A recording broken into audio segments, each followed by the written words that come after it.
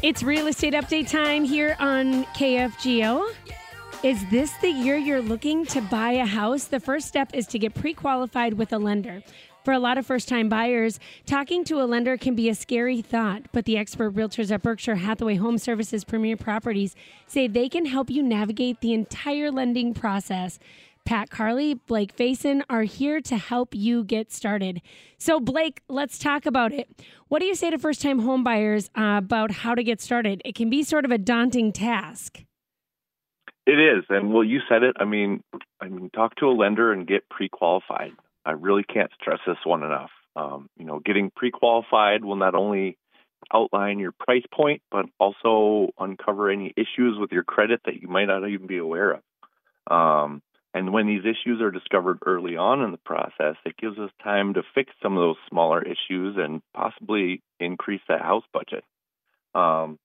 Pre-qual, it also gives you, it spares you the headache of looking at homes that you can't afford and writing offers that will just never make it through underwriting.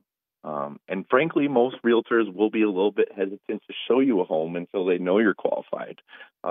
We're kicking the homeowner out of the house to show it to you, and we don't want to waste anybody's time that we don't need to. And if you're not 100% committing buy a house just yet, or if you're still on the fence, it just never hurts to sit down and talk to a lender. They can give you a rough outline of how much you can afford by asking a few simple questions. And they don't always have to pull your credit score. And you never know, too. You might be surprised. I've had clients that thought they could never afford a home of their own until they sat down and ran the numbers.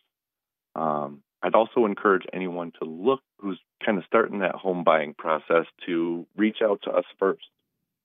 We work hand in hand with lenders on a daily basis and would welcome the opportunity to pair you with one of the amazing local lenders in our area. And Pat Carley, you say the process is a little different for buyers who are sellers now and looking to move up. Explain that.